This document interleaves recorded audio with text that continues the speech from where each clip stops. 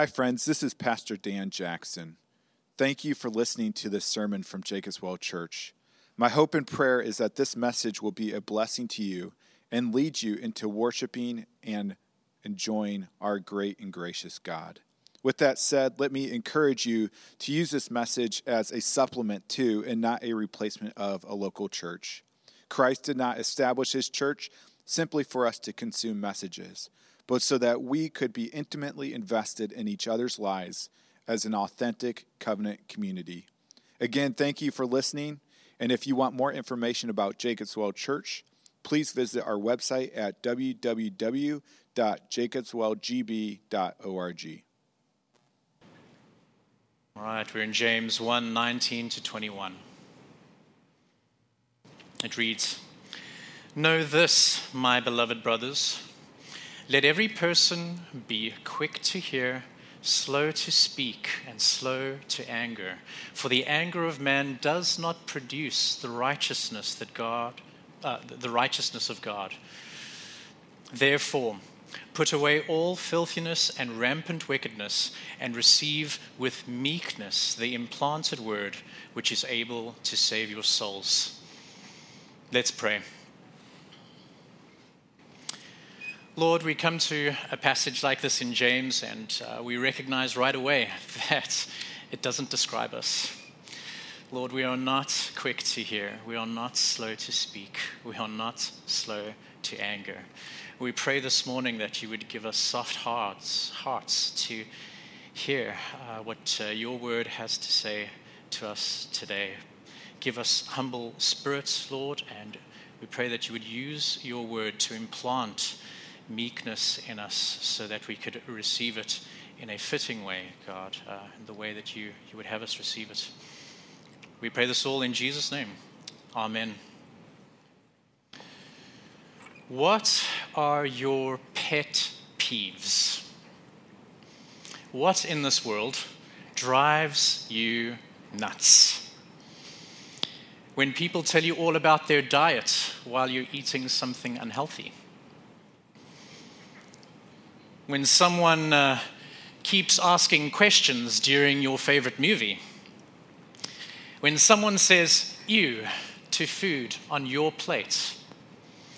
When people say literally when what they mean is not literal.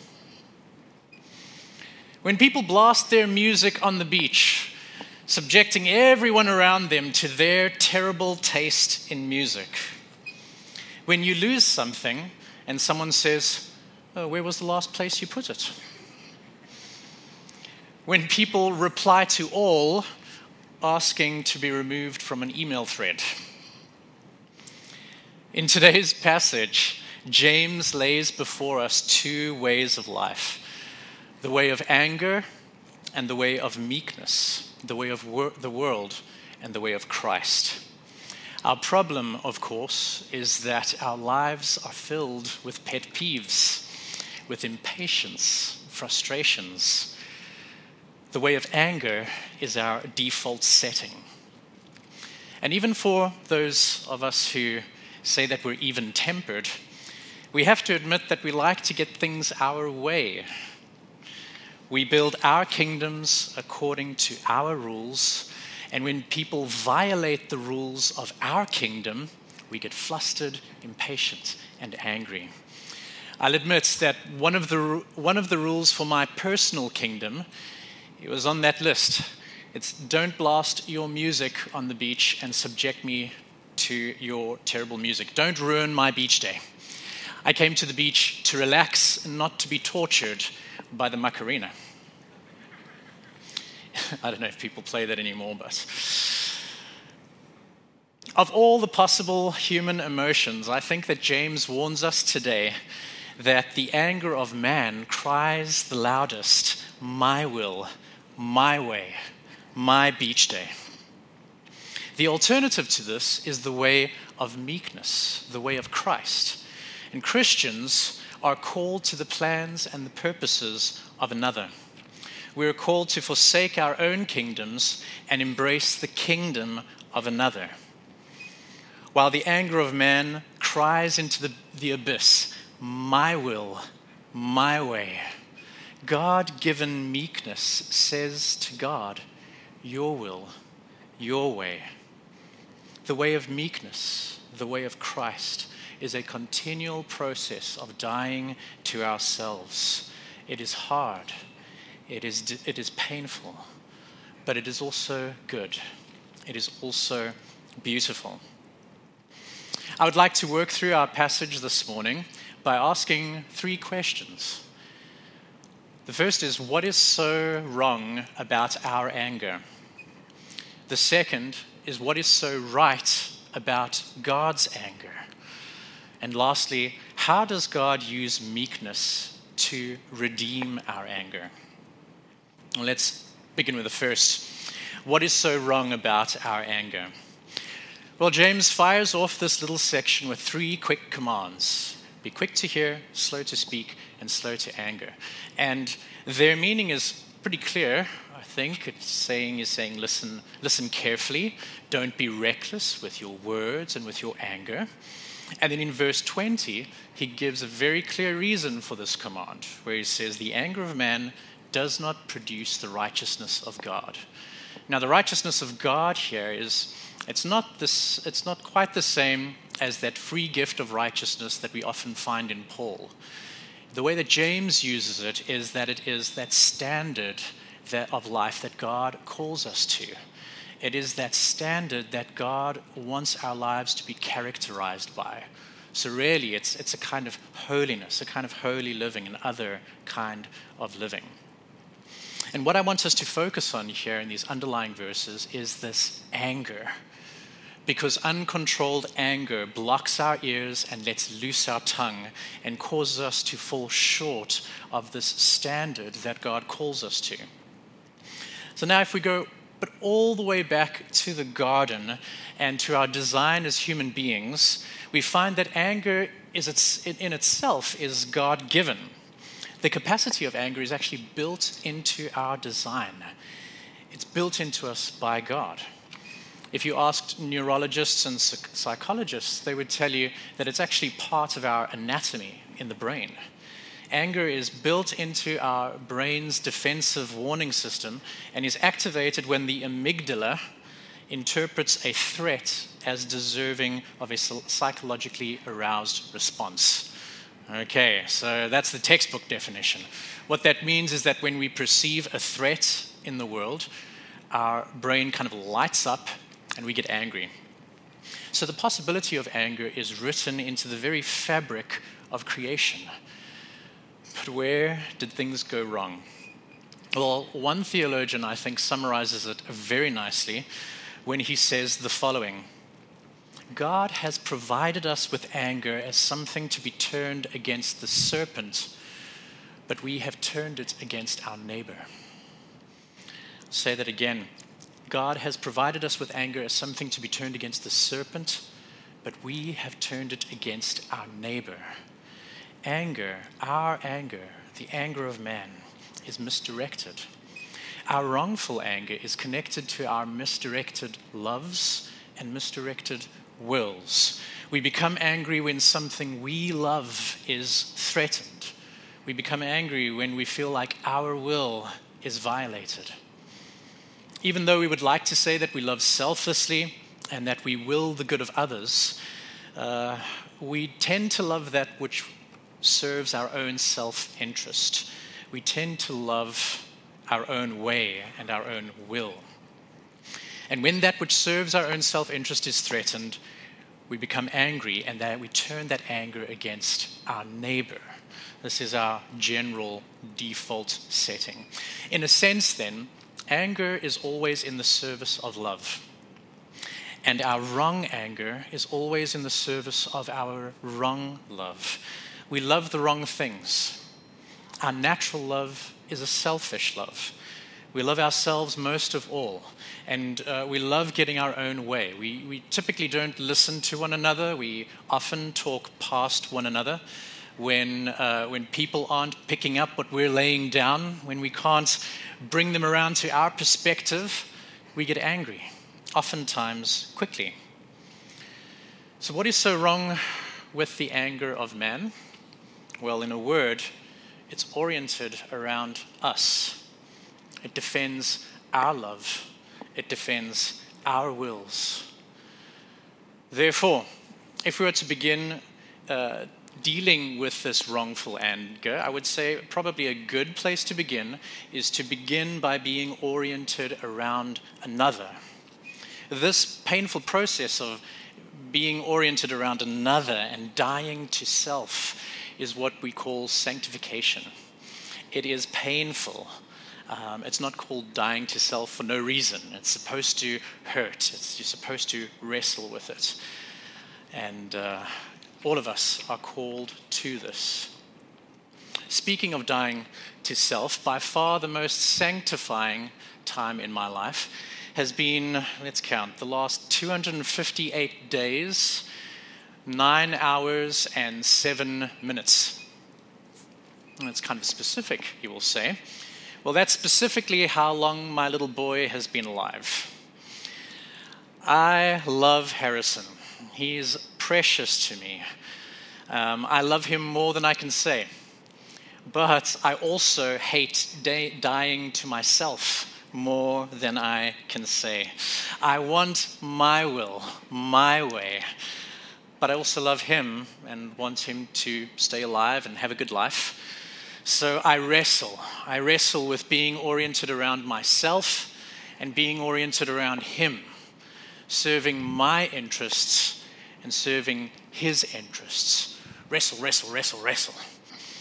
And I think that this wrestling, this dying to ourselves, this becoming oriented around another, when we wrestle, when it hurts, it means that we're doing something right. Now, in the same way, when we become oriented around God, we need to wrestle with this painful process. So how can we apply this to our relationship with God? How can we begin by becoming less oriented around ourselves and more oriented around Him and His will? How do we begin from going from our wrongful anger to His right anger? Well, I don't have the whole answer. No one's perfect, but I do think that I have a good place to start. And I'd recommend us beginning by asking a simple question to help us decide.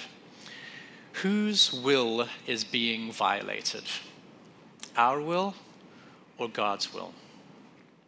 I think that this question really helps us wrestle with becoming oriented around God, His will, His way. And I'll admit that the answer to this question, whose will is being violated, ours or God's, is not always clear. Sometimes it's clear, sometimes it's gray, very gray. But we still need to wrestle with this question, and I'll give you 2 examples. A clear example, I would think, is that some of you may have heard of the Equality Act that the current administration is hoping to pass. Unfortunately, this is bad news for people who hold to a traditional biblical view of marriage and human sexuality. At the federal level, this act pretty much makes these views illegal, and there are no religious exemptions for churches or faith-based organizations. Now, we're not going to get into it, but God's will concerning human sexuality and marriage is very, very clear in Scripture. So if we become angry at an Equality Act that contradicts God's clearly revealed will in this area, this is the right kind of anger because God's will is clearly the one being violated. But let's try a more controversial example, something that might be a little bit more gray. A little bit over a week ago, the Wisconsin Senate struck down the mask mandate, right? But then an hour later, the governor turned around and issued a new one. If you were like me and you were among those who got angry at this, let's wrestle with this question. Whose will is being violated? Our will or God's will? Something to consider, I suppose, but this is what I want us to take away here, is that when things are unclear, when things are gray, this question that we wrestle with should hurt. It should be painful to us.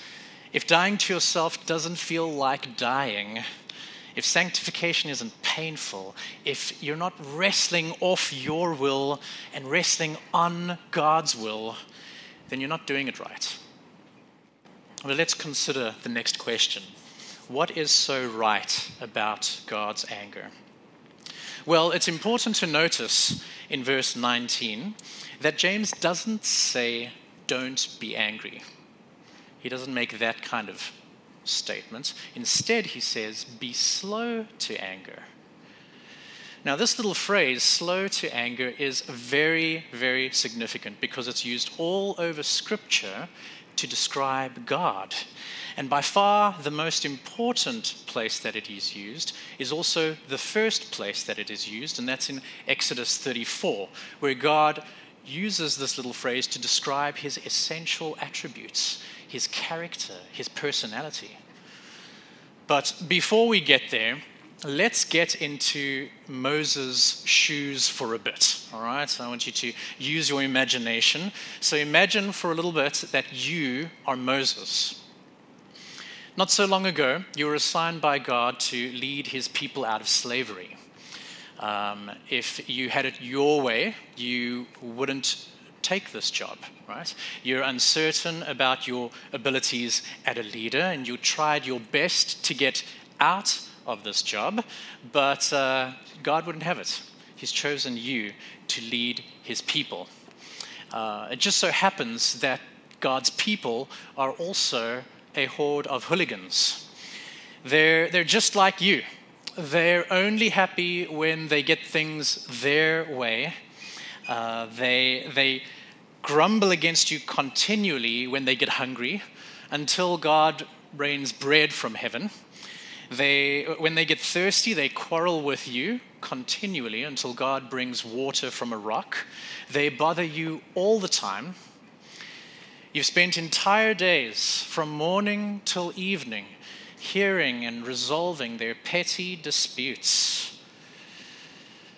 More recently, you've been on a mountain with God for 40 days and 40 nights where he has been giving you his law to bring his rule and his order to you and to the rest of this miserable bunch called the people of God. When you come down from the mountain, well, you know how the story goes. The same horde of hooligans are singing and dancing around a golden calf. You're tired, you're frustrated, and you are livid. And this is only the beginning of your days as their leader. But then you ask God to show you his glory. You need to be reminded why all of this frustration is worth it. You need to know who God is. You need to know him more. You need to know him more intimately and closer. God says, okay, Moses, he will give you what you need. He'll give you more of himself. So God graciously hides you in the cleft of the rock, graciously covers you with his hand, and then declares these words that will be up on the screen. These are remarkable words. The Lord, a God merciful and gracious, slow to anger and abounding in steadfast love and faithfulness, keeping steadfast love for thousands, forgiving iniquity and transgression and sin, but who will by no means clear the guilty, visiting the iniquity of the fathers on the children and the children's children to the third and fourth generation. In this self-declaration about his essential attributes, we see what is so right about God's anger. First, his slowness to anger is couched within the attributes that surround it. That's couched within his mercy, grace, love, faithfulness, justice. Second, we note that God's anger is not opposed to these things, but an expression of them. His anger is an expression of love, grace, faithfulness, justice. And lastly, we see that God's anger is directed at sin. He will by no means clear the guilty. This is the very prominent background in the mind of James and in the mind of his Jewish first-generation Christians. So in a way, when James says, be slow to anger, he's also saying, be angry like God is angry. When just like with our anger, when anger is always in the service of love, the same thing is true for God. His anger is always in the service of his perfect love. Because God loves his creation so much, his anger burns against that which threatens what he loves. So God is angry at sin. It is no surprise then that in almost the very next verse, when we jump back to James in verse 21, James says, therefore, put away all filthiness and rampant wickedness. James says that right anger needs to begin with our sin. He says, be angry like God is angry. Be angry at your sin. We need to see our sin for what it is. Filthiness and rampant wickedness. What a description. Think about this. That secret sin that you are coddling, nurturing, feeding, loving. James calls here filthiness and rampant wickedness. And when he says that we need to put off and put away all filthiness and rampant wickedness, the image here is of stripping off clothing in disgust, stripping off dirty clothing that has stains on it. Now, I said before that when Harrison was born, my true sanctification began. Well, not so long after he was born, I also learned a new word. It was a horrifying word, a dirty word, if you will, a word reeking of filthiness and rampant wickedness. The word was blowout. Parents will know exactly what I'm speaking about. When babies have blowouts, it's the worst. The only thing worse than a baby having a blowout is a baby having a blowout on me. And trust me, when that happens, I'm not ignoring the blowout, right? I'm not finishing one more episode of Frasier. I'm springing to action.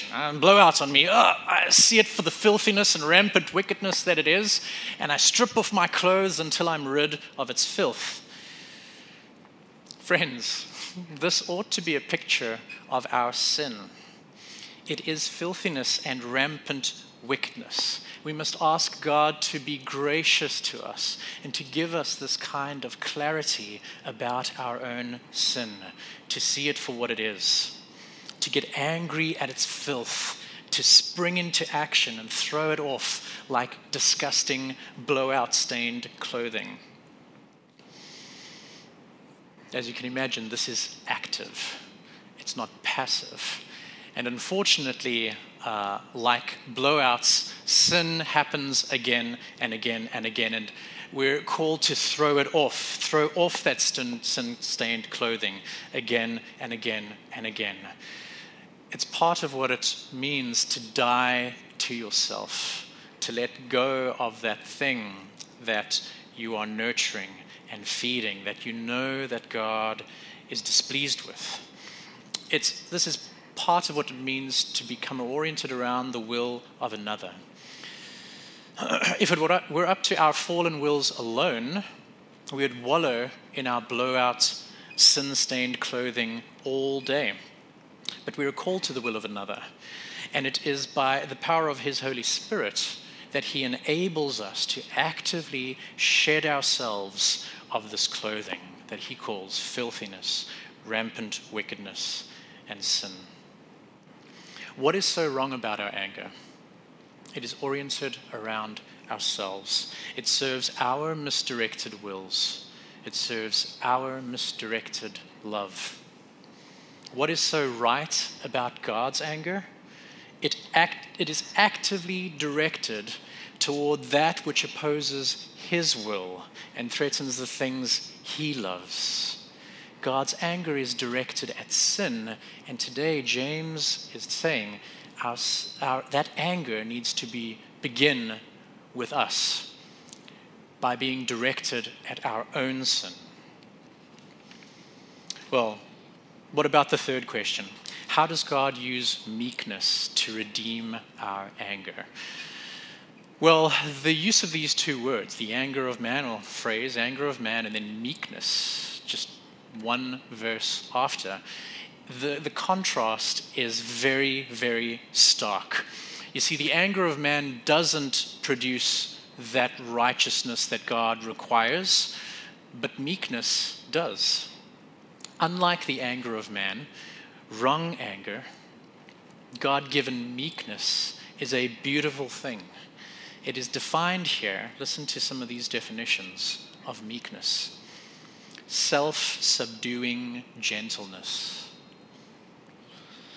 A mind disposed to learn without disputing.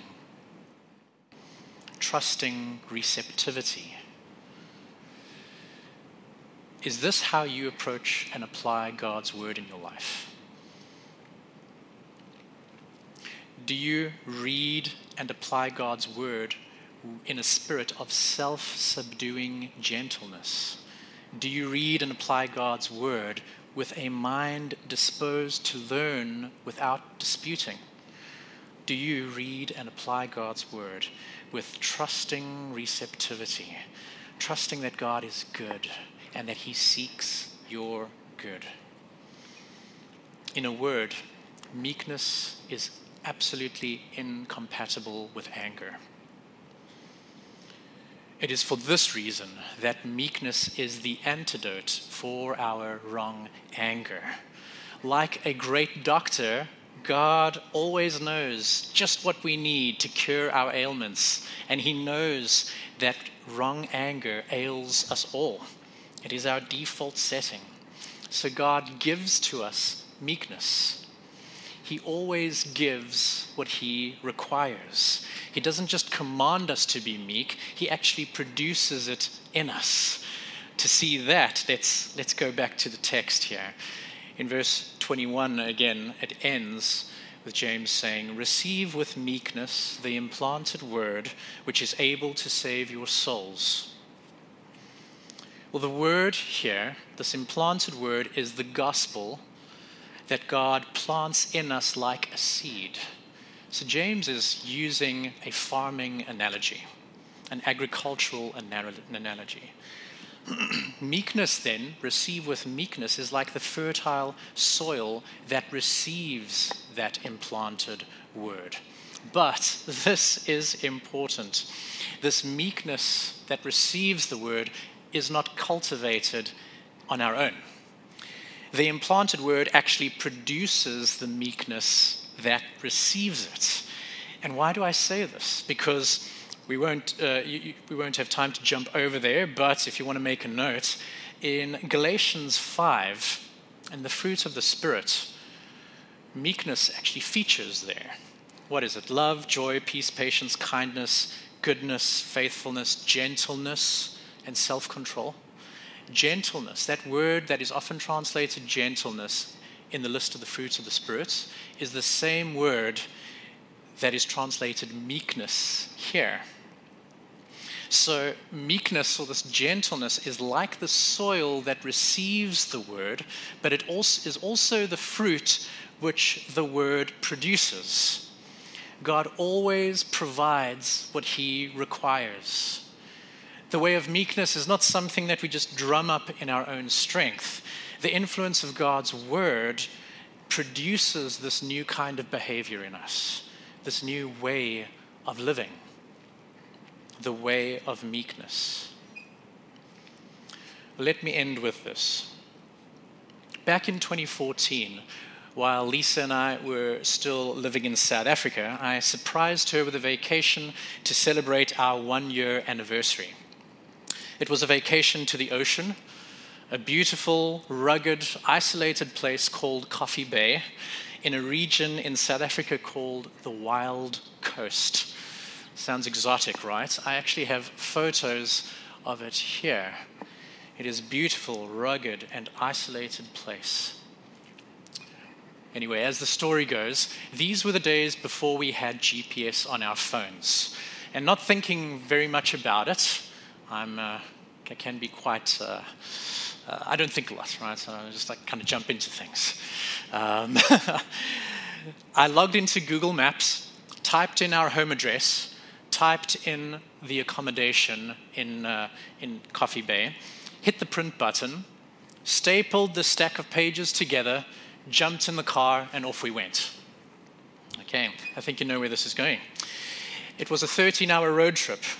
The directions were pretty standard most of the way down with clearly labeled streets and highways. But as we drove along several hours into our trip, I happened to flip through the stack of pages, and it was only then that I noticed that the last 3 or 4 pages, the directions started becoming very vague. Street names disappeared. It was just distances and arrows. It said things like, at 11 kilometers, continue straight. At 3 kilometers, take a slight right. In 2 kilometers, turn left. In 1 kilometer, right. In another 3 kilometers, lean right. It was like this for 3 or 4 pages. It was like this for about 80 kilometers.